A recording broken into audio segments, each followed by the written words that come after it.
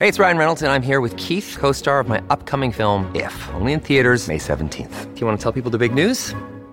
All right, I'll do it. Sign up now and you'll get unlimited for $15 a month and 6 months of Paramount Plus Essential Plan on us. MintMobile.com/switch. Upfront payment of $45 equivalent to $15 per month. Unlimited over 40 gigabytes per month. Face lower speeds. Videos at 480p. Active Mint customers by 531.24 get 6 months of Paramount Plus Essential Plan. Auto renews after 6 months. Offer ends May 31st, 2024. Separate Paramount Plus registration required. Terms and conditions apply if rated PG. This episode of the Honest Field Guide podcast, featuring Bethanie Baynes, founder of Breadwinning Women, is sponsored by CPAS Foundation. CPAS Foundation is creating pathways and access for student success. CPAS aims to increase underrepresented Illinois students in major healthcare and related STEM professions by providing the strongest educational foundation and access to resources. You can find out more about CPAS Foundation at cpasfoundation.org.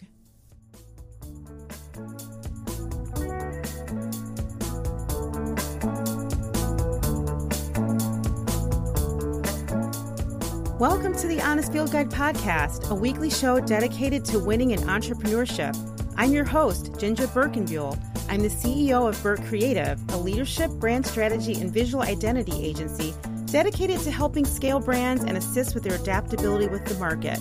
On my show, you get to eavesdrop in on intimate conversation with business leaders and inspired entrepreneurs, designed to give you tips and strategies so your own business can thrive. Subscribe and join me each week for laughter, inspiration, and honest stories. Hello, everybody. Welcome back to my show, the Honest Field Guide podcast. I am Ginger Birkenbuell. I am the founder and host and also CEO of branding and communication strategy firm Burt Creative. So first of all, let me just say, as I always say, you could be anywhere in the world online, but you're choosing to listen in and listen to my show and hopefully subscribe to my show. So thank you so much for listening. Please subscribe to my show if you aren't already on Apple Podcasts, or you can listen right from your browser on Google Podcasts by searching The Honest Field Guide. Share my podcast with your friends. The more people that hear my show, the better for my guests. And my only ask, if you could please leave a review of my show on Apple Podcasts, because I really want Apple to pay attention to me. Could they please give me some love? And the only reason they're going to do that is if you leave a review for me. So thank you so much. Okay, so on with the show, the Honest Field Guide podcast. So I want to ask an overarching question right now to everyone that's listening. When you think of the word breadwinner, when you say that word or when you hear it, what comes to your mind when you think of the breadwinner of the family? What are you thinking about? What's your visual? What does the breadwinner look like? How does the breadwinner act? What do they do? How do they move through the world? What is sort of your relationship with the breadwinner? I want you to kind of think about these things, because today we're talking to Bethanie Baynes about this topic. She is the founder of the platform Breadwinning Women.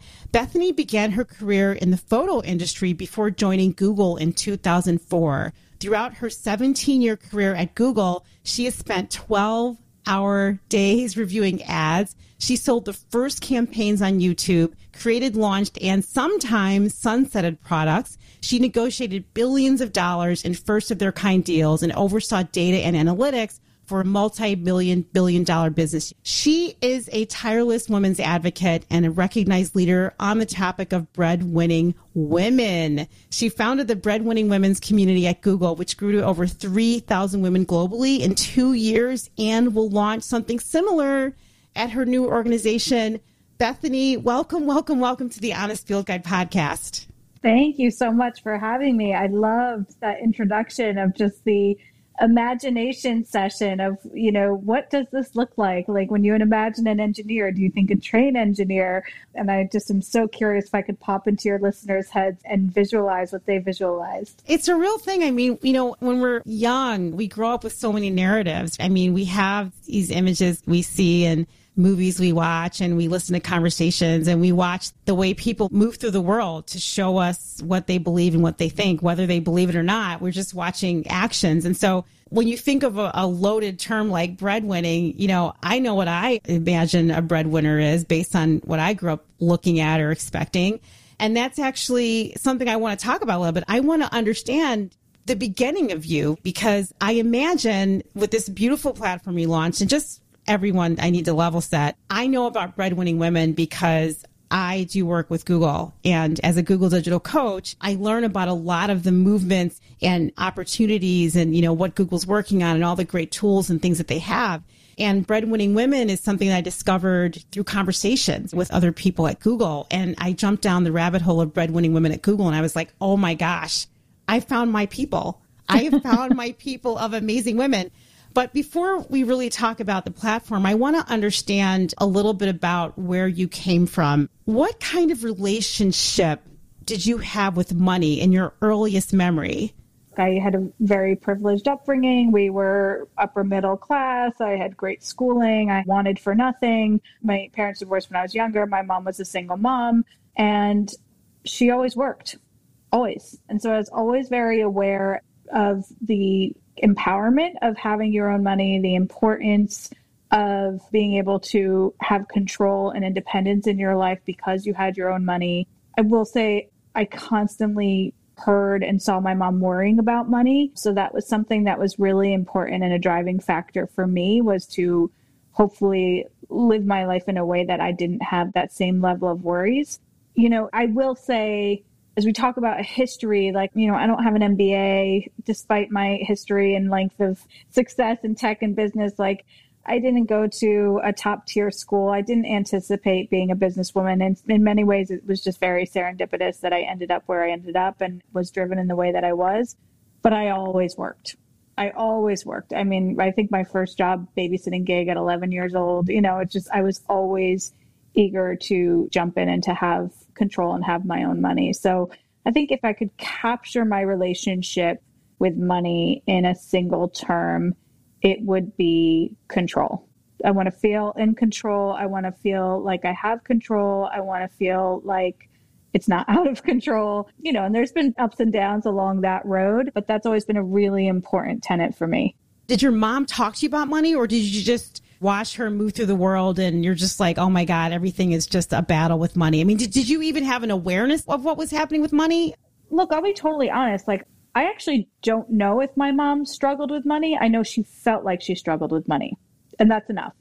In terms of the stress and the angst that can produce in one's life, I said we did not struggle with food on the table. We did not struggle with clothes. We did not struggle with those things. But there was a constant undercurrent of financial worry that to see the stress that played for her was enough for me to have that takeaway.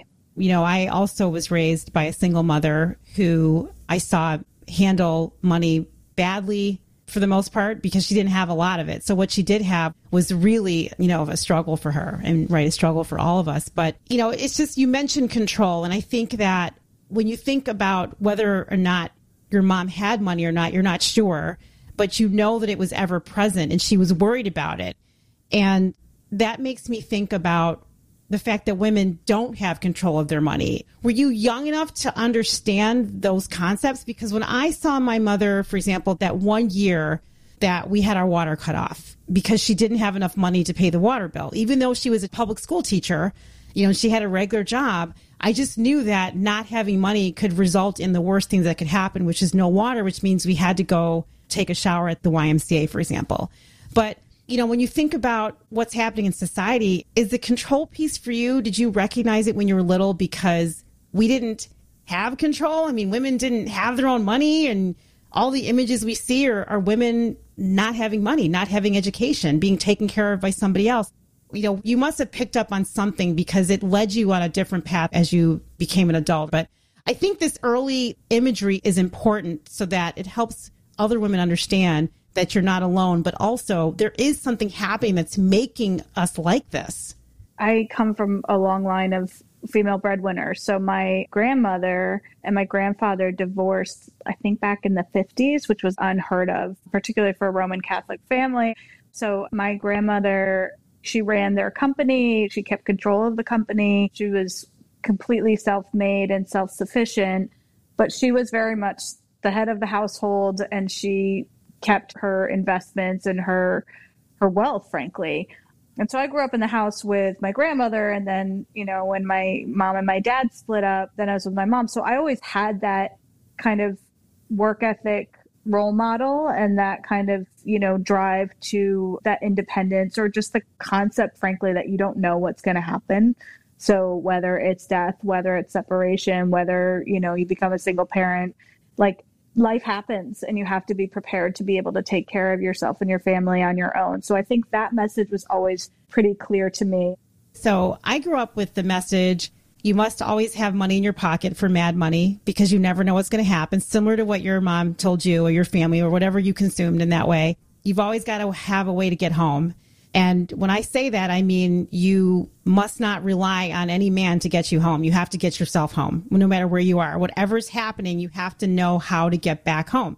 And that was a double message of making sure that I have my own money, but also being careful and be scared because, you're a young woman and you're at risk and you could get hurt unless you know how to get home.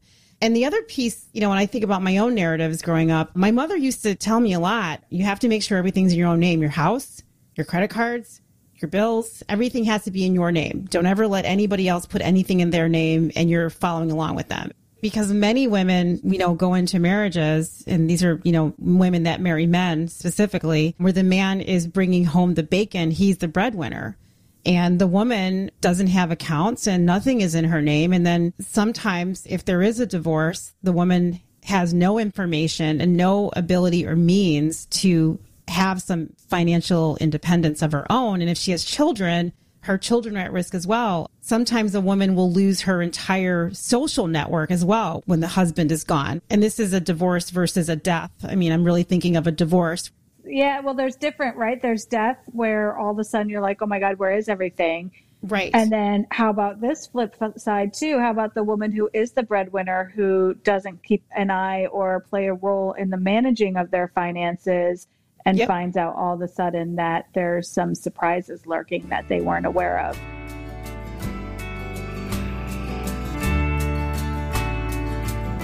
Moving forward to your sort of early work life, you were a photographer for Ralph Lauren.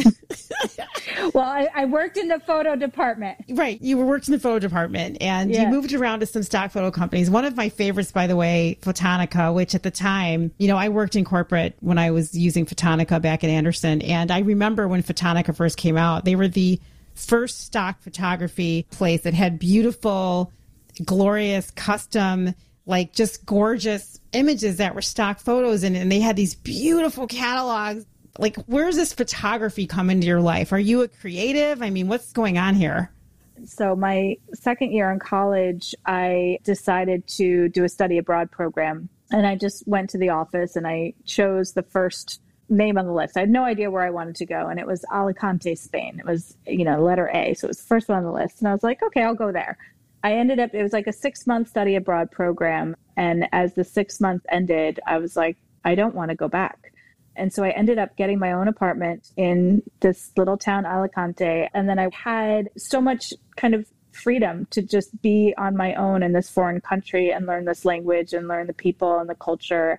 And I really got into photography. A friend of mine had given me a camera and I just started taking pictures. And this was, mid 90s. So everything was on actual film and you had to go and print up your prints. And it was the first time I felt like I had a really creative outlet, which, I'm not a typically creative person. I'm not a musician. I'm not an artist. And so that to me was like a really exciting medium and kind of an exciting part of myself that I didn't know. And then I ended up coming back to finish my degree, and I spent a ton of time in the photo lab at school. And that was it was like a time warp. I would go in there, and if you've ever been in a dark room and you've got the chemicals and the lights.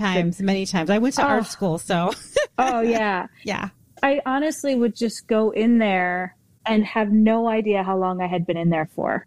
And it was like a sanctuary. I loved it, loved it, loved it. And then a friend of mine who's still a dear friend, we still live a block away from each other in Brooklyn. She had a room open up in her apartment and I moved down and very quickly learned how expensive New York City is and that I needed a job. So my first job was with a temp agency through Polo Ralph Lauren. And I was doing like inventory. I was literally sitting in a conference room counting like pillows and lampshades. And then they had an opening in their photo department. And it was a legit lab. this was before anything went digital. And so I was more the front office. I was definitely still more on the business side, but I got to sit with and be with all the photographers while they were doing all the prints and the creatives, which was just really, it was really special. Were there other women in that area at the time, or were you the only one? Okay. No. So in fact, our main boss, this woman, Sybil Powers, she was the main head of the department, and it was a small team, maybe 15 of us. It was pretty half and half. And I was the lowest rung on the totem pole. You know, I was literally just doing archive stickers and stuff, but it was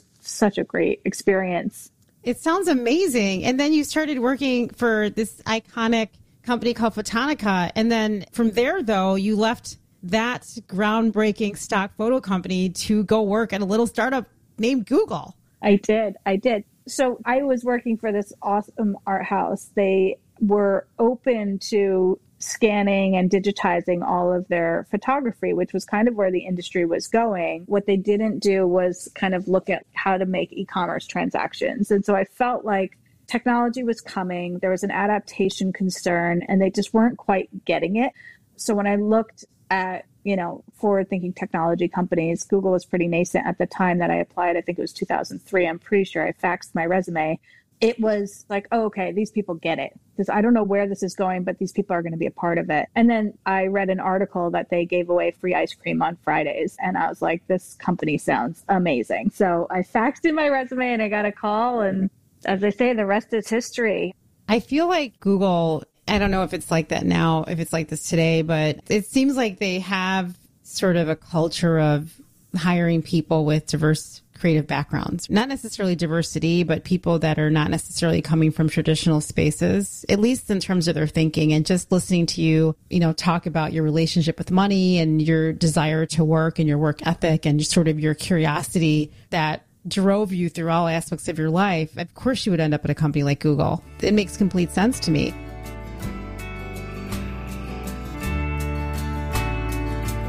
So working at Google, though, I just imagine that there's no entrepreneurial space in there. It doesn't seem like there is. But then again, when you were there, you created something amazing. But I'm just wondering, how long did it take before you created Breadwinning Women at Google? I mean, what did you see in the company where you were thinking, I've got to do something? Like, what was the magical thing happening? And I'm going to just let you know why I'm thinking about this. There's a lot of women that work inside of companies, and they are not allowed to think or create. They really have to just do. There's no space for them to really be themselves or to invent something. I mean, you definitely, have to be careful when you invent things with companies. Oftentimes we're in a box and, we do what we're told and we keep going on with what we're going on with. But that's not really how you've ever led your life. And that's definitely not how you led your life at Google. So, where did this thing come from in there? I was talking with a lot of women that as we spoke to one another, realized we were all breadwinners, realized we weren't talking about it, and realized that we had been shamed into silence. And that was the watershed moment for me, where I was like, we are not sharing our stories. We're not learning from one another. We're not leaning on one another. We're not empowering each other. This is the problem. We've been made to feel that this is shameful, that this is unfeminine, that this is somehow not natural, and that we should be quiet so as, one, not to appear unladylike, two, not to disclose information that's very private, very personal. It's money, yes. And three, to not emasculate our male partners if we were in male partnerships. So these are the messages we were getting, and that's why the power of sharing these stories, the power of understanding anecdotes and scenarios outside of our own is so important to being a breadwinning woman and to recognizing and identifying as a breadwinning woman and seeking partnerships that are going to be supportive of a breadwinning woman. Those types of dynamics are really critical. But when you asked about, I had been at Google for many, many years before I started this, it was mostly that I don't think I thought of myself as a breadwinner or thought about my role in this way, in a conscious way, until I literally became the breadwinner for my family and realized the shift in dynamics, not only within my relationship, but in terms of, how I was perceived across friends and family, how I was perceived at schools, my role in the workplace. All of these things really started to come together as a much clearer vision of why this is a huge challenge and a huge opportunity. And I think it took me a while to get to that place that I felt proud, that I felt I understood some of the dynamics, that I felt open to discussing them. And that was when I was like, oh my God, I've just been on this whole freaking journey and felt so alone. If I do this, I can get women from where they're at to where I'm at in much less time. And that was my whole goal, is one, I'm going to make this much more positive, because so much of the narrative surrounding this dynamic was very negative. And I was like, I don't want that for my life. And I don't want anyone going through the isolation, the loneliness, the insecurity that I did when there's so many of us out here. And so it was less about innovating within the walls of a company like Google and more about my own journey, when I really felt like I had something that I recognized as a need. Like after my second maternity leave, my husband got laid off and we decided he wouldn't go back to work. And we didn't even know how to say that. Is he retiring? Is he unemployed? Is he a stay-at-home dad? Is he a primary caregiver? Like, we didn't even know what to call him. And so it was those moments where I was just like, oh my God, I feel like an alien right now. So it really became wanting to create that space. And then I realized in some pointed conversations that there were probably a lot more women like me. Yeah. I mean, there is a lot around that. I mean, you know, for me, it's a little bit different as a Black woman. I'm a woman first, and then I'm a Black woman. And there are cultural things around Black women and their money and making money and things like that. And with their relationships with men, you know, I've always been the one to make the money, and it's never been an issue for me to make more money or to have more money or to be the money maker. Like, I haven't really had that challenge. But when my husband and I decided that he was going to stay home and take care of the children because my workload had significantly increased, and we have 3 children, and I was thinking, I am really actually not going to be able to do this. Like, I cannot do all of this and run a company at the same time. And we made a decision for him to stay home for a while, which he did. And that was really tough. People thought he was insane. They thought I was insane. They're like, what are you doing? What is happening? It was a thing. And there's a couple of very fiscally responsible women that I know that said, Ginger, do you understand the massive responsibility of having 3 children and not having a second income? And I was like, yeah, I mean, we can make this work. It's going to be fine. It wasn't really anything that really scared me until my husband had a health crisis. And then it suddenly became a thing like, oh, shoot. Okay, gosh, I'm holding down every single fort that can possibly be held down. And it was a real scary thing. And when that happened, I don't feel like there was enough support around me to make it work. I mean, I said, wow, this really is a lot to be the breadwinner. This is way more than I actually thought it was. You know, I thought about my responsibility, you know, for the family and my husband at the same time. But it's interesting. I get into arguments with my oldest son about who should pay for dinner when you go on a date. And, you know, I wonder, you know, for you, how would you have a conversation like that? Because he sees his mom and his dad. And my husband does work now. I mean, we're both, you know, we're a 2-income family. You know, I am the bread giver of the family, as one of my advisors likes to say. Don't ever call yourself a breadwinner, call yourself a bread giver. But, you know, my 3 sons have grown up seeing a lot of, you know, independence with me. And one of my oldest sons argues, I will never pay for women at dinner. She will always pay for me. And I'm just like, okay, what is that supposed to mean? Like, you're never going to pay for her dinner or buy her a drink or pay for her movie. You're always going to be like the guy that's sitting there and like, I didn't teach you to be that way. Like, what's going on here? There's so much around this nuclear family message. And it does cause some confusion, especially with today's young people, because they're getting all kinds of messages from the media, you know, related to things that are happening to women in the United States. You know, I think there's something about taking care of people. So like paying for dinner or opening the door, like, it's not really a gender thing. You know, you're just taking care of people. You're offering to others. You're giving to others.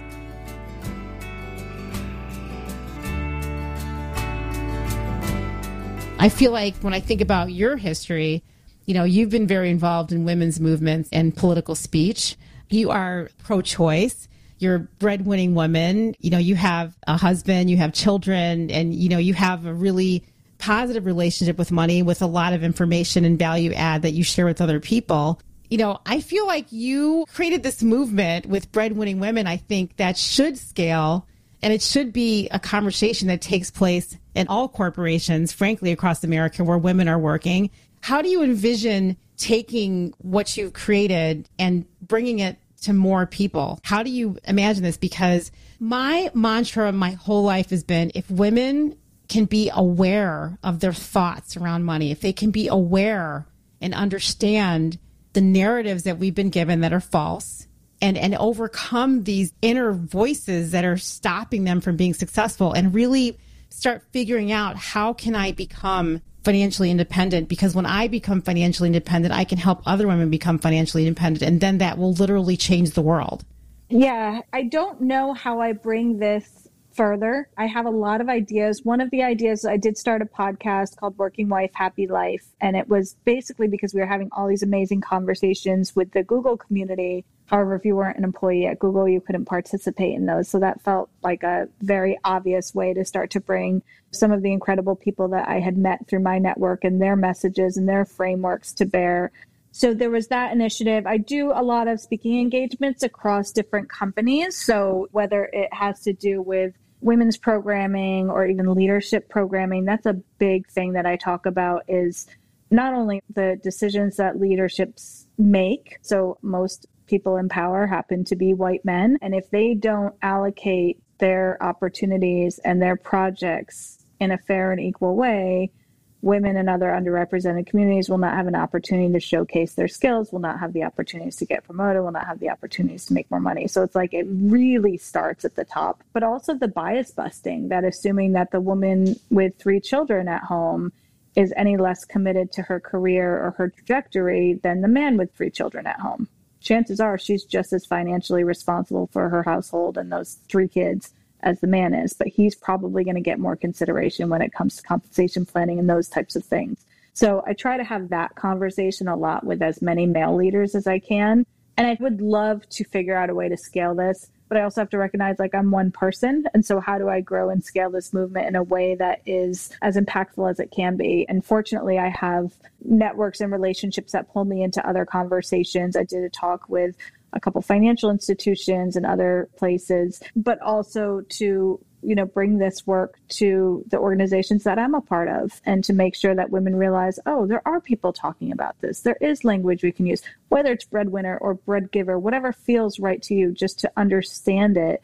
We're in male-dominated spaces, and I love that you said that you are talking to corporations about what they need to do to create change. I mean, these things have to be funded. These leaders have to fund the movements. They can't just talk about them. They actually have to put dollars behind them. But I'm also curious, for women like you, again, that are in these corporate workspaces, what signals should they see or be looking for to give themselves the permission that you took with Google? Like, what do they need to see that they can say, I'm going to build this thing within the company? Because like I said, a lot of women that are working inside of companies, they're trying to figure out how to keep going because this pandemic has wreaked havoc on our personal lives, right? So what are the signals they need to look for?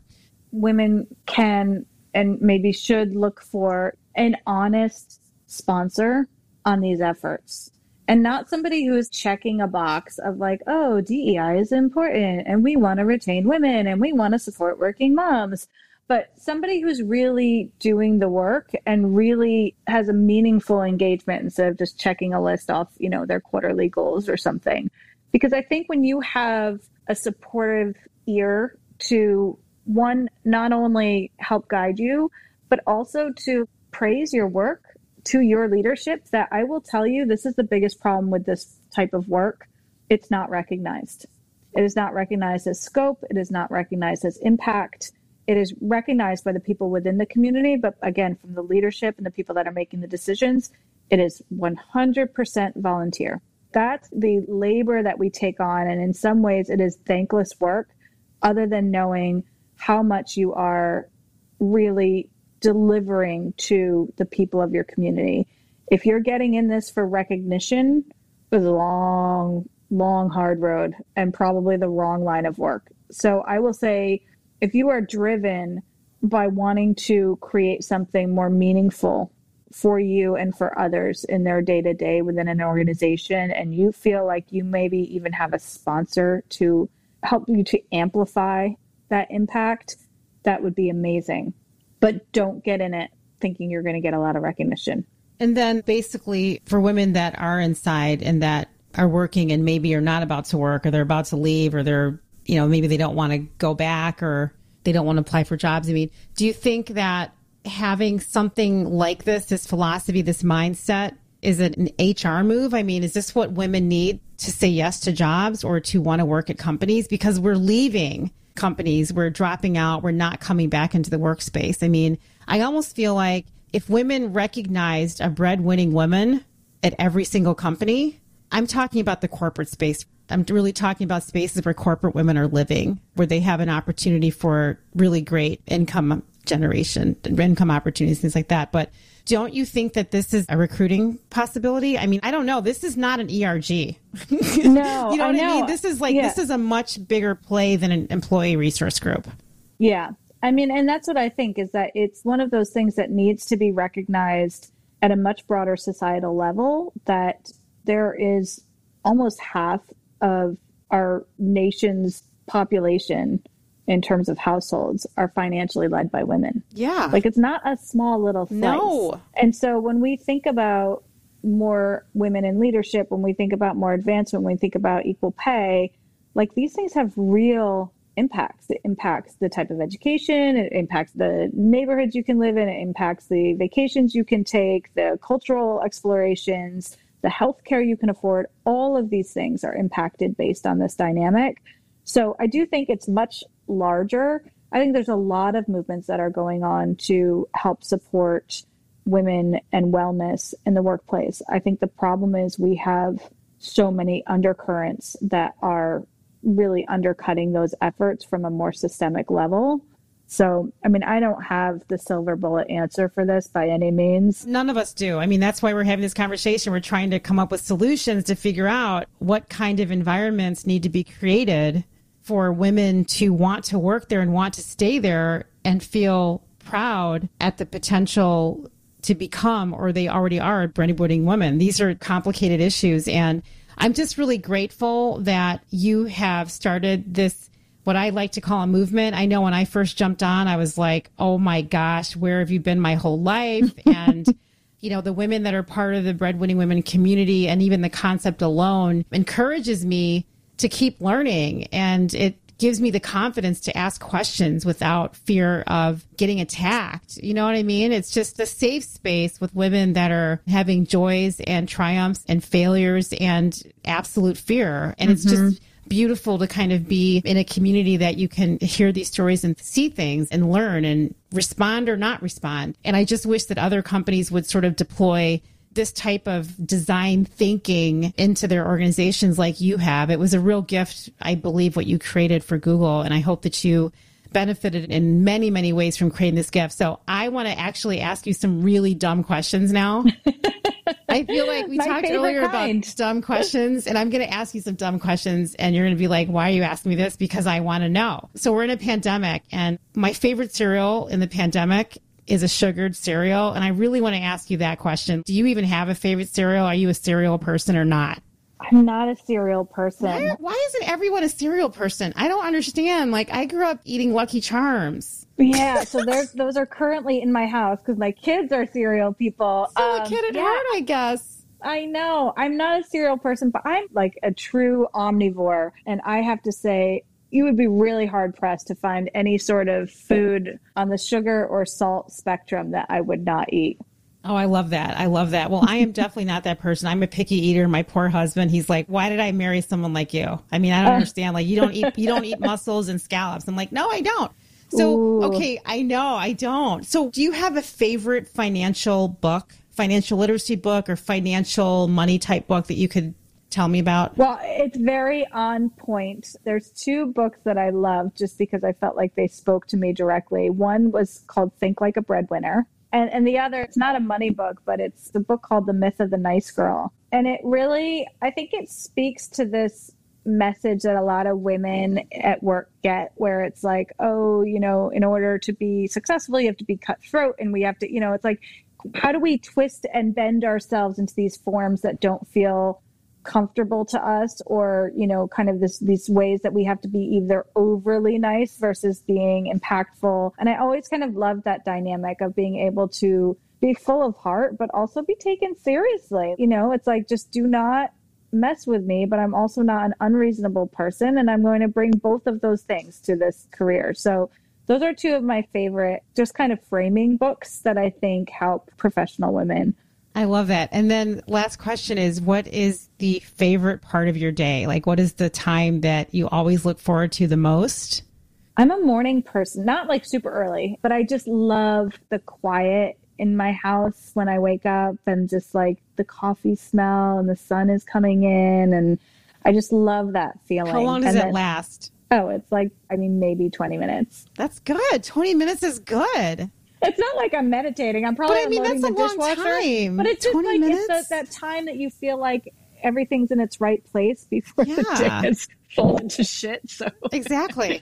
No, I totally feel that.